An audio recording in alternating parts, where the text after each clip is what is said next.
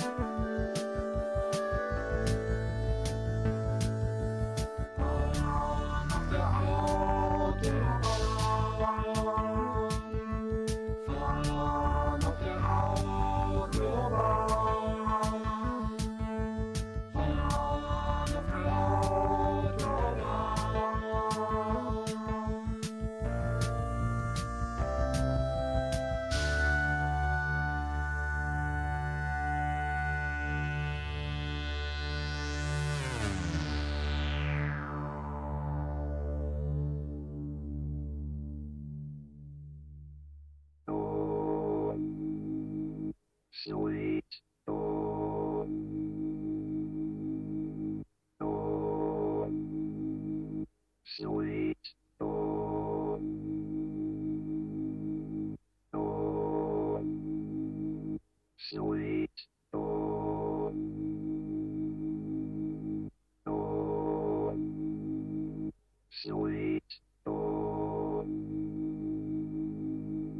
Home. Sweet home. Home. Sweet home. Home. Sweet home.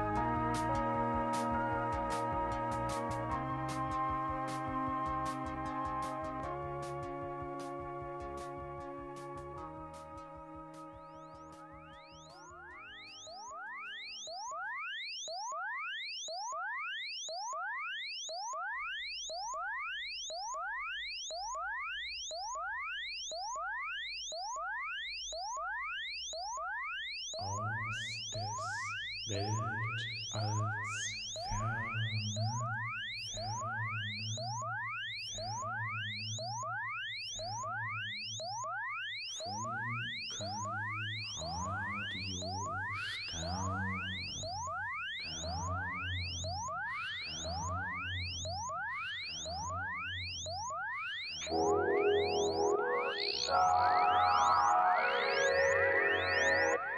Funken, Radio,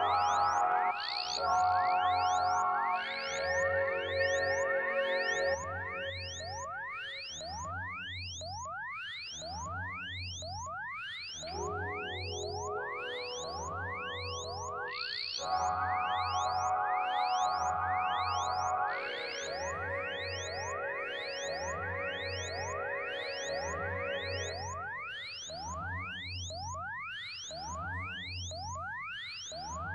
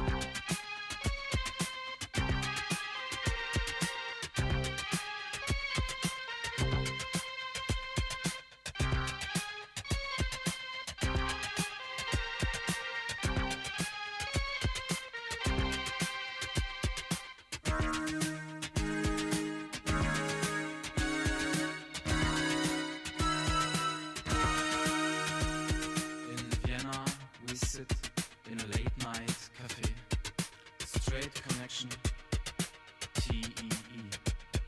Trans Europe Express. Trans Europe Express. Trans Europe Express. Trans Europe Express.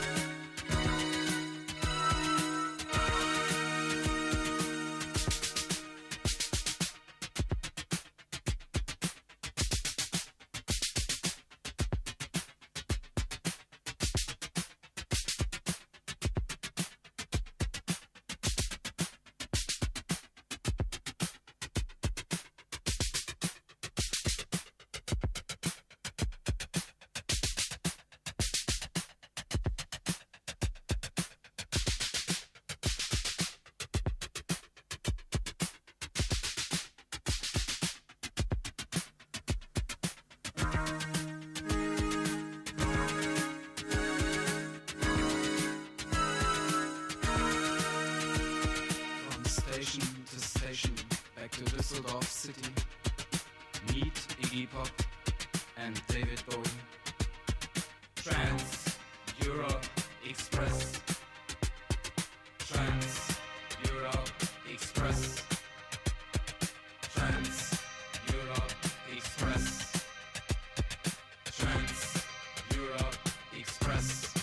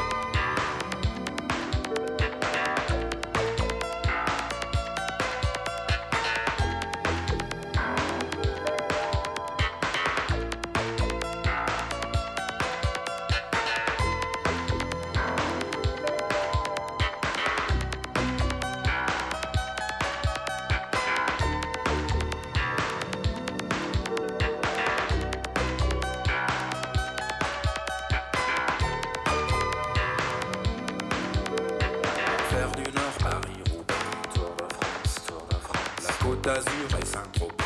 Tour de France, Tour de France. Seul et les Pyrénées. Tour de France, Tour de France. Dernière étape, Champs-Élysées. Tour de France, Tour de France.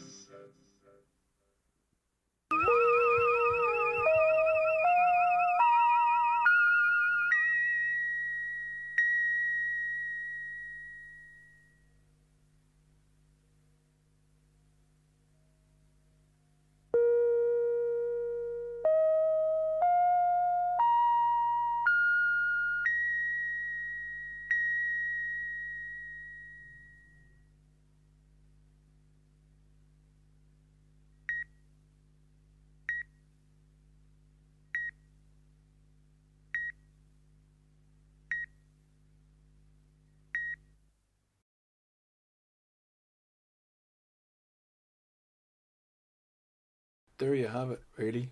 And there's not much more to be said. Quite an impressive back catalogue, isn't it? That was the Kraftwerk mix for Florian Schneider, and yeah, I had fun putting that together, so I hope you enjoyed it. I'm going to go off, get a cup of tea, and I'm going to try and round up our correspondent, and let's do the news for Plague Tapes 36, which I think I have to go and check, but I do think that that's about where we're at. I'm pretty sure it was 35 yesterday. This is 36, and 36 would be going out on 35 was about Sacco and Vanzetti. So 36 is going out tonight, Wednesday. So I have rounded up our correspondent for the news. So Andrew will be with us shortly. But before that happens, I wanted to tell you one Kraftwerk story. I'm allowed one Kraftwerk story. And they hadn't played for a number of years, but around the late 90s to mid 90s, I mean, they got the maximum amount of respect that was due, because Detroit had happened, dance music had been on the rise consistently since the late 80s, early 90s. Detroit really happened because of three guys getting together. There was Juan Atkins, Kevin Saunderson and Derek May, and they just used to listen to a DJ there called The Wizard, and I think that was actually Jeff Mills, but I'm not entirely sure. And anyway, he was playing a lot of Africa Bombada, Kraftwerk and everything else, and they said that Detroit really emerged from a merging of all those beautiful musics. So Kraftwerk returned to the stage to perform, and in 1997 they performed in the Tribal Gathering in Luton in 1997, and by that stage all the DJs, the word was out. I mean, everybody knew that they were innovators and the godfathers of dance music. So when Kraftwerk played at the Tribal Gathering in 1997, all the other tents had to close down because no other DJ wanted to play when Kraftwerk were performing. So I think that in itself is a story that kind of enshrines their importance in the overarching pantheon, I'd say, of dance gods. They're right up there. So that's why it was fun to do. And I think Andrew's going to be with us now, and we can do the news for Plague Tapes 36.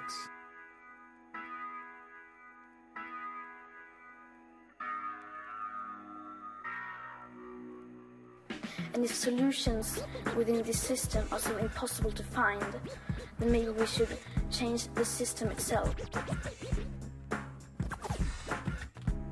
Some foreign power, some group of terrorists. If you don't know your past, then you don't know your future. Word, there is something changing in the climate of consciousness on this planet today. Public. Word.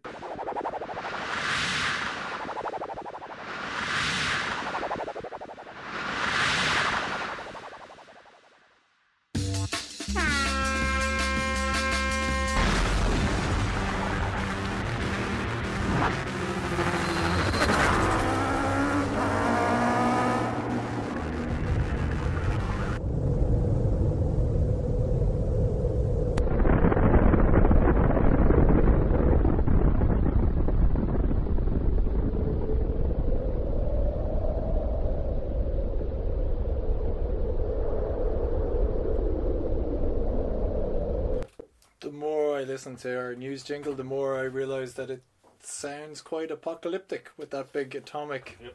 But I suppose we've got choices. Where are we heading? That is the question. And are we just going to watch history unfold, or are we going to actively try and move it in the direction we want? Anyway, that's my very weird way of introducing Andrew, who's here in the studio with the news. We didn't have news last night, and now Wednesday the 13th of May 2020, the year of our plague, we have news. And what is that news, Andrew? So I'm trying to remember. Last night I was just really tired. Yeah, that's allowed. It's allowed. It would have been the Tuesday, so it was the testing thing.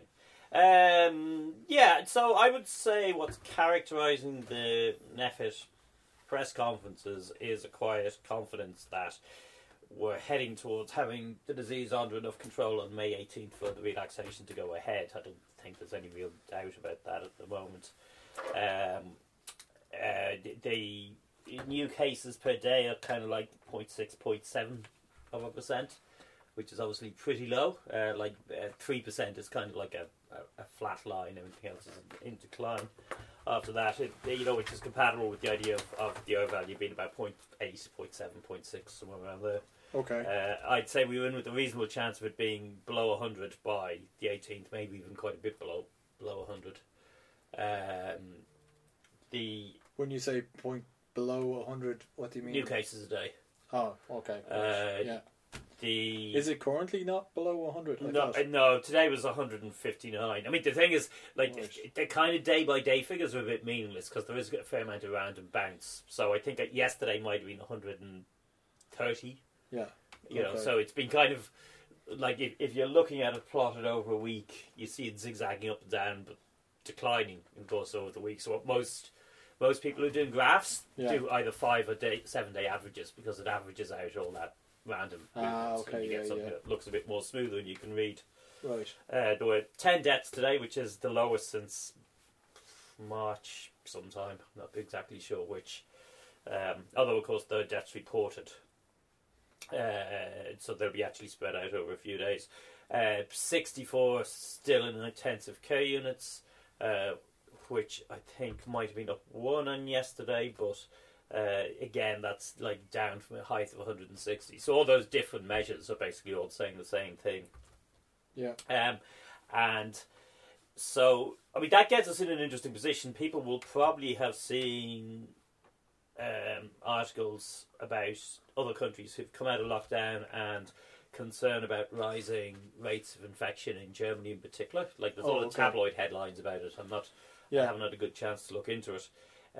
So this is the situation we're heading into, and it's quite tricky because I think there's a certain sense that, and this is partially from people thinking about it in terms of battles and wars, that we have won where we haven't actually, because I mean the virus is still sitting there waiting, and will obviously grab whatever opportunities it can, and whether or not it has an opportunity really depends on our behaviours. And that's the kind of key thing to understand, that it really does matter what each of us is doing individually in the next period. And I think of what I was going to say. I always think of what each night, what is it that I particularly want to say. And it's kind of like, I think what people should be looking at now, like at a certain point it was like, we need to talk about the reagents, we need to put pressure on the companies to free that up, you know, like there was a lot of big policy stuff, but I think we're now at the point where actually really the thing to do would be to spend a bit of time finding out about the whole social distancing idea, how it works, why 2 meters is important, because it's actually really hard to do, like particularly if you're meeting people you haven't seen in ages. It's very artificial to stay 2 meters away from them rather than running up to them and hugging them or whatever else, right?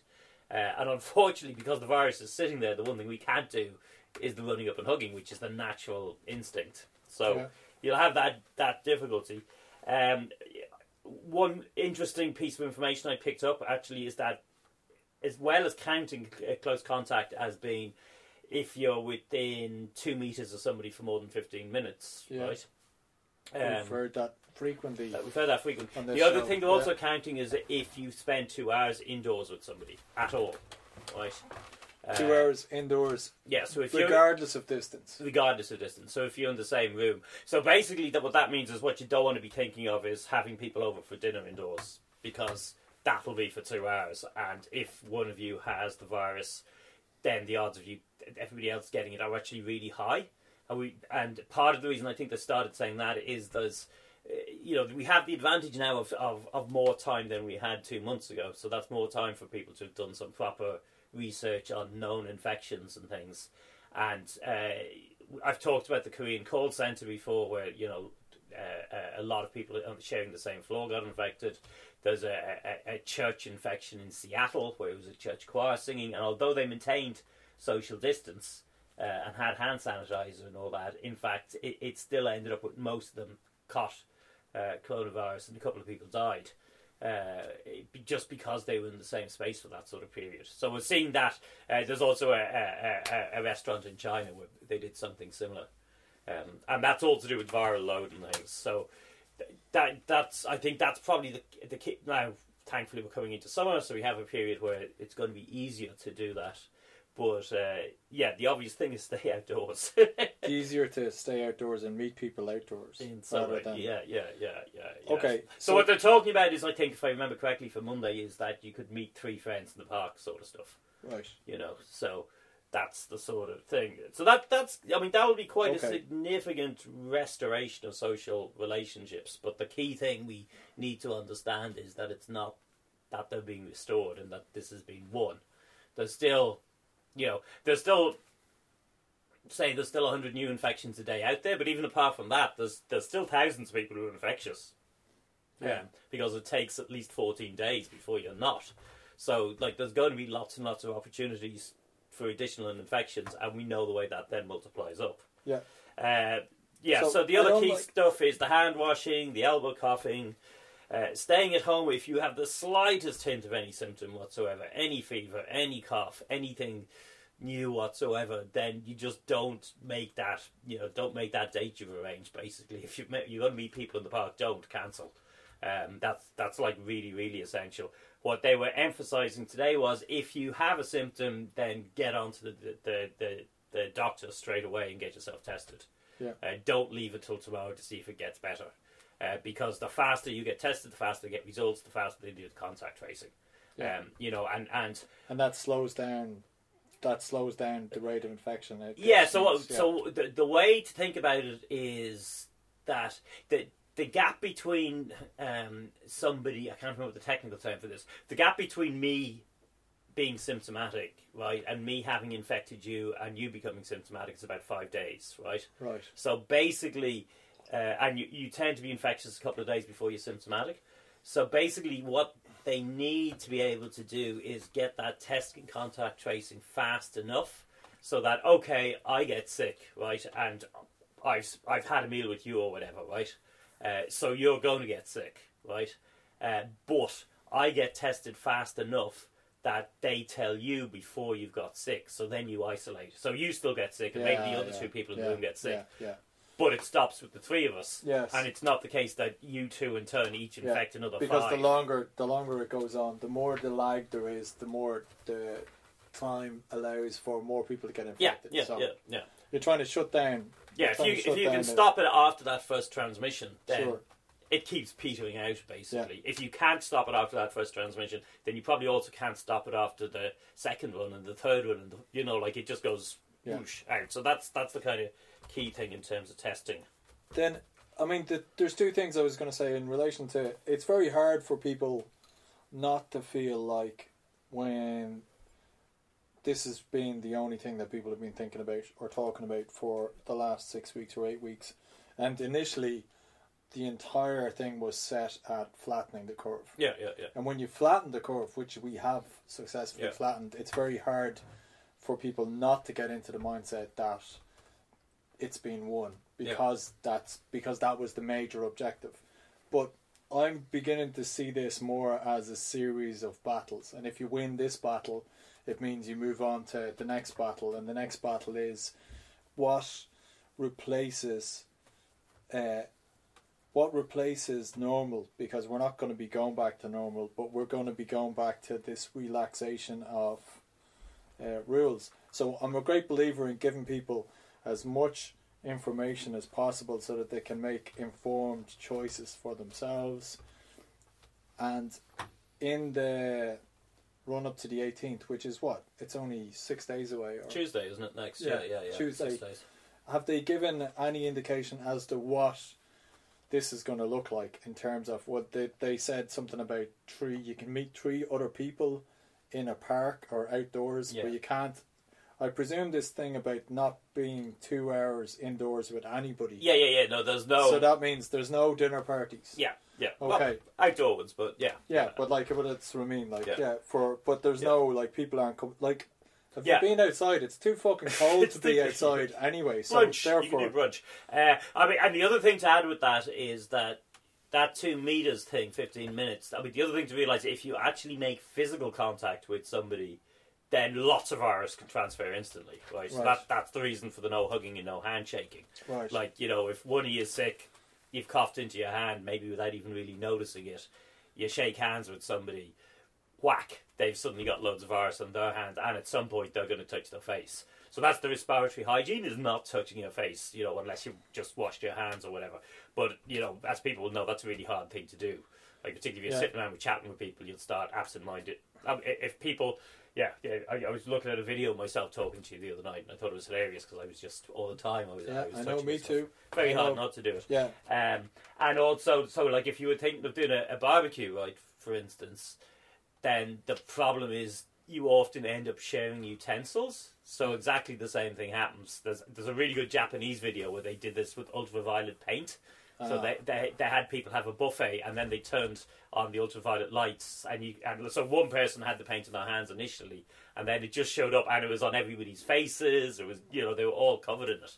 It had all spread. So it's the same sort of idea. So you'd be thinking of. I think they don't want you to have barbecues, but I'm going to run with that as the imagined 4-person barbecue you're having. You'd be thinking of that. Whoever's hosting it puts out cutlery where they have sterilised the cutlery, and then they're handling it with gloves when they're laying it out for people, and then they don't touch it, and nobody touches anything other than their own stuff. And flip a burger onto the plate without touching anything in the process. That's so that's quite a complicated. Sounds way too complicated for the average Irish get together. Yeah. So, but these are the behaviours we need to learn. That's the problem. Like if we want to actually be able to socialise, we have to actually learn how to do that. It's like if people get it a bit wrong, it can be individually disastrous in that you might infect somebody and they might die, which is pretty bad. But if it's only a bit wrong at the society level, it still won't necessarily push her above 1. So there's kind of like that concept. There's room for error. They're talking about introducing mask wearing, right, for congested situations like public transport and possibly some shopping and stuff. And that's also. A mask doesn't give you 100% protection. Doesn't give you any. It's probably only giving you 30% protection or something, right?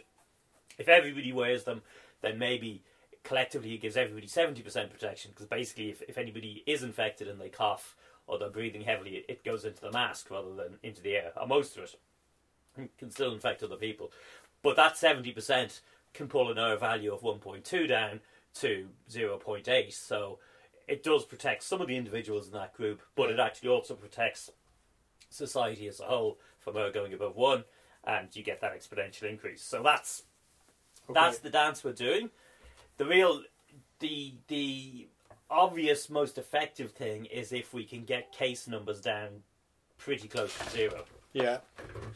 Because then most of the time you're pretty safe. And if everybody follows those sort of guidelines, then the occasional time when it's not safe, it might be unlucky for one or two of the people present, but you don't get an explosion of cases. You just get a few that then get rapidly stamped on.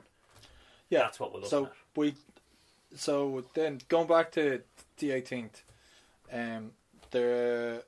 have we got indications as to what the relaxation is going to look like? We know that it's going to be difficult, whatever we're going to do. It's not this. So this round isn't much, right? This round. So what is it? Yeah, what does it look like? Outdoor construction workers. I think they're saying garden centres can open again.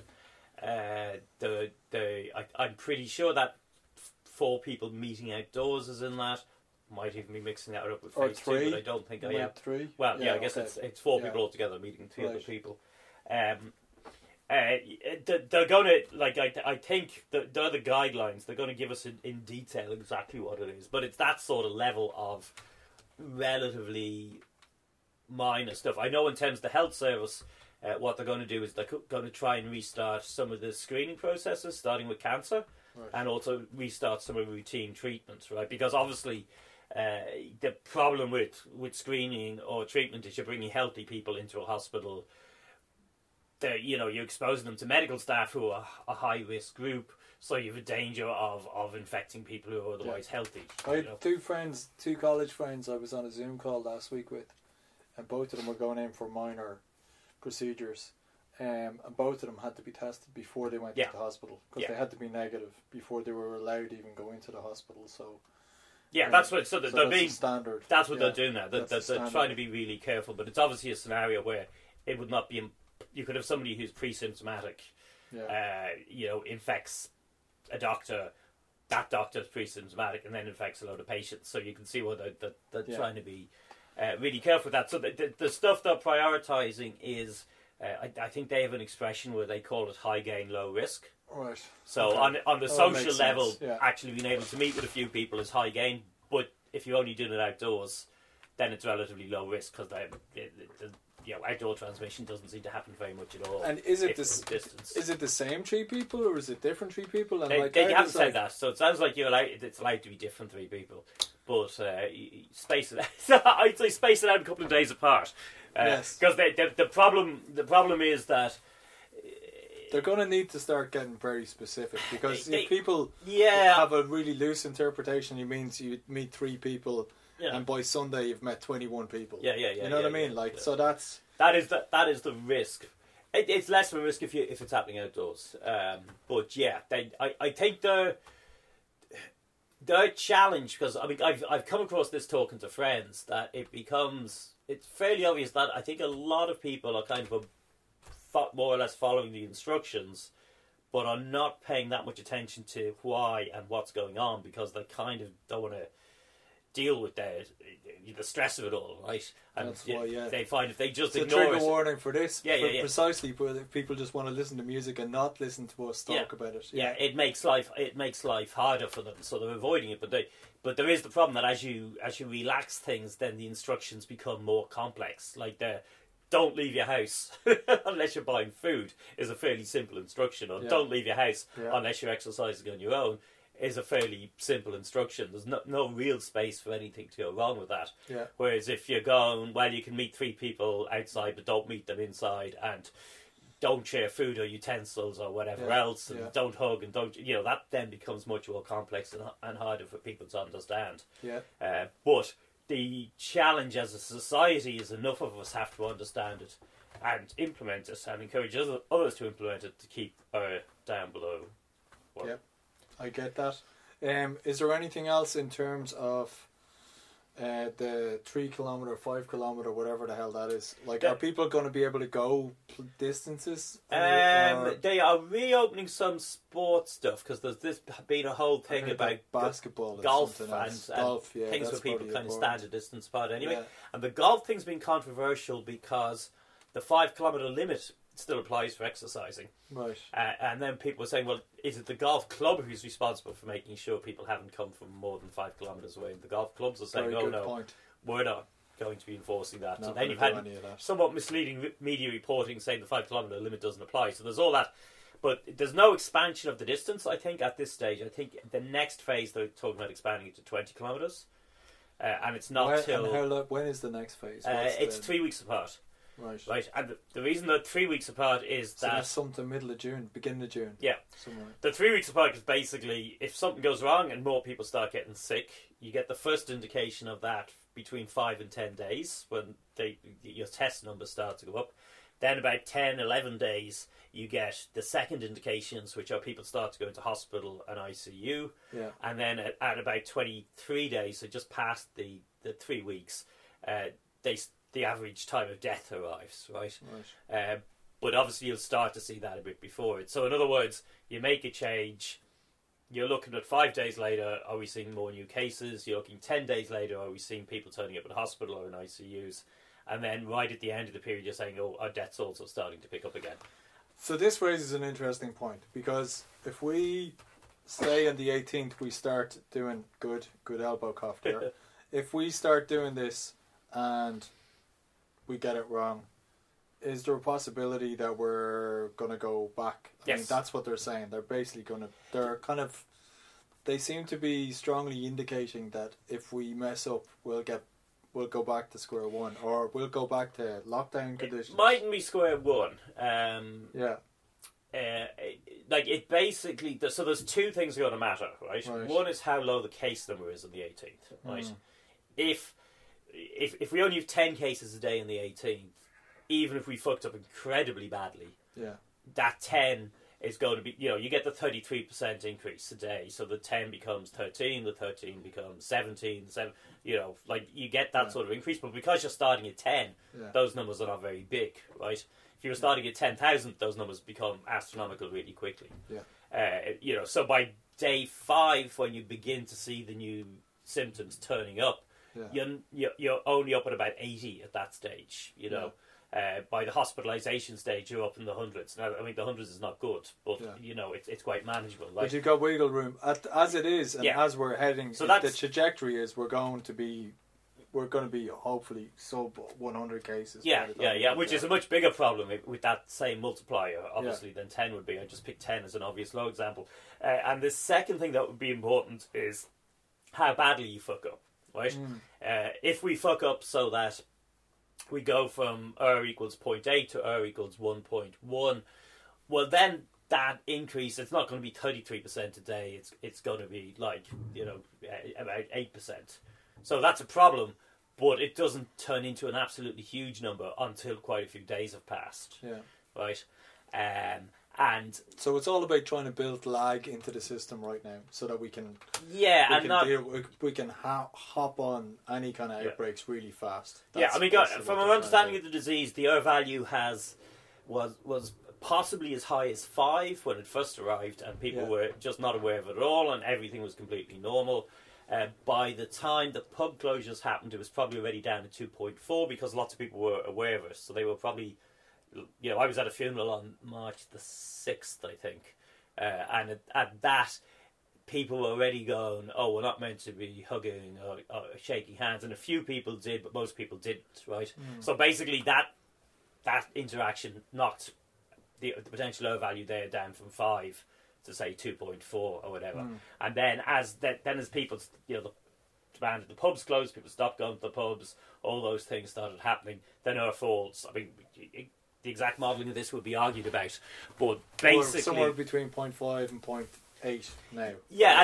There's an argument that by the time the government brought in the stay-at-home order, we probably had taken 80% of the value out of her, right? So we'd probably taken it down to about 1.1, which was still increasing, but was very low. And then the hope is that, okay, they start removing those restrictions, but also in the meantime, we've lent behaviours, you know, that we've got better at the hand washing and the coughing and the not touching your face and all that sort of stuff. And also much more aware of, that's a crowded situation, I don't think I'll go into it. Yeah. You know, like all that sort of stuff. I distinctly remember gigs. I remember going, will I be going to that gig? Yeah. And then I was going, no, I'm not going to that gig. And then the gig started getting cancelled anyway. So yeah, so, no, exactly. That was, yeah. And none of those gigs are coming back, not until at least I mean, like, you know, most people were able to remember the last time they went to the pub, and possibly the last time they went to the pub will have been at a point that they were at least somewhere aware and were wondering about it. Yeah. And then there's probably a time after that where they went, do you know what, I don't think I'll actually go out. Yeah. You know, or went to the cinema, or went to a restaurant, or whatever. So yeah. there's all that would suggest that this stage shouldn't trip us up. You know, like it shouldn't push her significantly above 1. And that's basically what NEFIT are doing. So what they're doing is that the phases are about, because they don't, what they keep saying, you know, it's not like they can control how people actually behave, right? What they can do is give advice, and people choose to follow that advice or not follow that advice. But in pedagogical studies, like, behavioural change is the most difficult change to actually increase. Like, there's a strong motivation for us to get this right.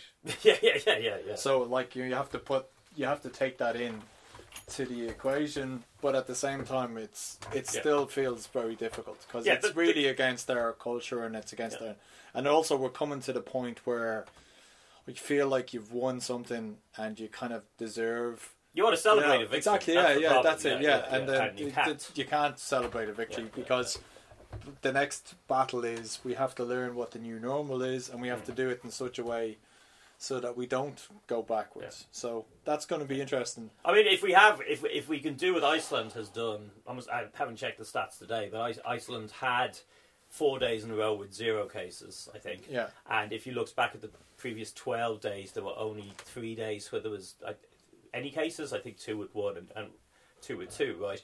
You could sort of have a mini victory celebration from that, because the risks are at that stage very low. Yeah. But we're nowhere near that yet. There, you know. But the countries that have got that low have been able to have a much more normal way of doing things. Yeah. But also, like the South Korean thing we talked about the night before last. Yeah. That can still go it's wrong. Another example of how it can go wrong. Yeah, and because the virus is very aggressive in the right situation, it could go wrong in the sense of infecting a whole load of people in an ideal in a very short space of time. So I think, but the other main lesson for that is to keep things small. Yeah, and that needs to be that's going to be long term. It's going to be keep things small for a very long period of time, i.e. no electric picnic, you know. No packed football stadiums, no packed churches, no Glimmerman at Christmas, which is a pub in Stoneybatter that there's traditionally a Christmas party to, and the Glimmerman's packed anyway, and probably 500 people are packed in there tight. None of that stuff can happen until there's a vaccine, essentially. That's the way it's going to be. But, you know, once we get the caseload way down, well, then you can start to have gatherings of 20 and 30 and 40, 50. Who knows? The upper limit is probably, you know, you probably don't want to get much beyond that. Small. We'll just call it small gatherings. You know, so it's like it's kind of like it's like that's the reason guidelines will be issued, Andrew. That's the way exactly. It works. It's why this thing that kept coming up when they initially did the draft guidelines about weddings. What's a small wedding and what's a big wedding? You know, and then they were not really able to say it. And I think part of the reason they're not really able to say it is because it's kind of like you can't really more than 50 people. But also, it's also dependent on how low we can get the number of cases. I mean, but that's what I mean. If we hammer that flat, hammer that flat, then 50 is a risk, because you do have the risk that if there is a sick person at it, then 45 of those 50 might get it, and typically 1 or 2 of those would then die from it. Yeah. So that's a very significant risk, particularly if you're organising that wedding. You obviously don't want that to happen. However, if you've hammered the cases, or you could end up being one of the dead people. Oh, you could. Yeah. However, if society has hammered the cases flat and that happens, well, then there's an outbreak of 45 we have to deal with, which is manageable. Yeah. If you have a wedding with 200 at it and 180 people get it, that's a much harder thing to deal with, particularly because they've all gone back to different parts of the country and blah blah blah. Yeah. So that's why the. And if we had 20 of those weddings in one summer, which is very possible. Yeah. And classically, like Electric Picnic, if you have 15,000 people crammed into a single tent and 14,000 of them get it, and then they all go home, well then. So like, there's 200,000 people go to that thing. It's crazy. Yeah. I went to it when it was small and cool. Yeah. Okay, and tomorrow is Thursday, which is a really exciting day. That's the modelling day. That'll be the modelling day. That'll be the latest estimates for RR. I don't expect any surprises. The math people will be in. Maths or math, whatever. Anyway, that'll be so we can cover that tomorrow. Okay, thanks for that. It has been my habit for many years, and probably years too, to wake up in the morning and as your coffee is percolating, to turn on the radio and listen to the news. In recent years, of course, it's been National Public Radio. Why you would want to do that to yourself, I don't know. You know, I go through whole periods where I don't turn on the radio, where I'd rather read poetry or just listen to the sounds of the morning. The early news in the morning gives you every abuse that has transpired in the previous 12 hours, and it's already a fait accompli. It's already happened, so you can't change it. All you can do is feel bad, but you got no place to put it as you sail into your day. Now, why would anybody want to do that to themselves? Nonetheless, I did turn on NPR. It's been about 2 months ago, and the news came on, and I became increasingly appalled as the morning progressed at the corporatization of National Public Radio. And so I went into the dining room table, whipped out a piece of paper, and dashed this one off.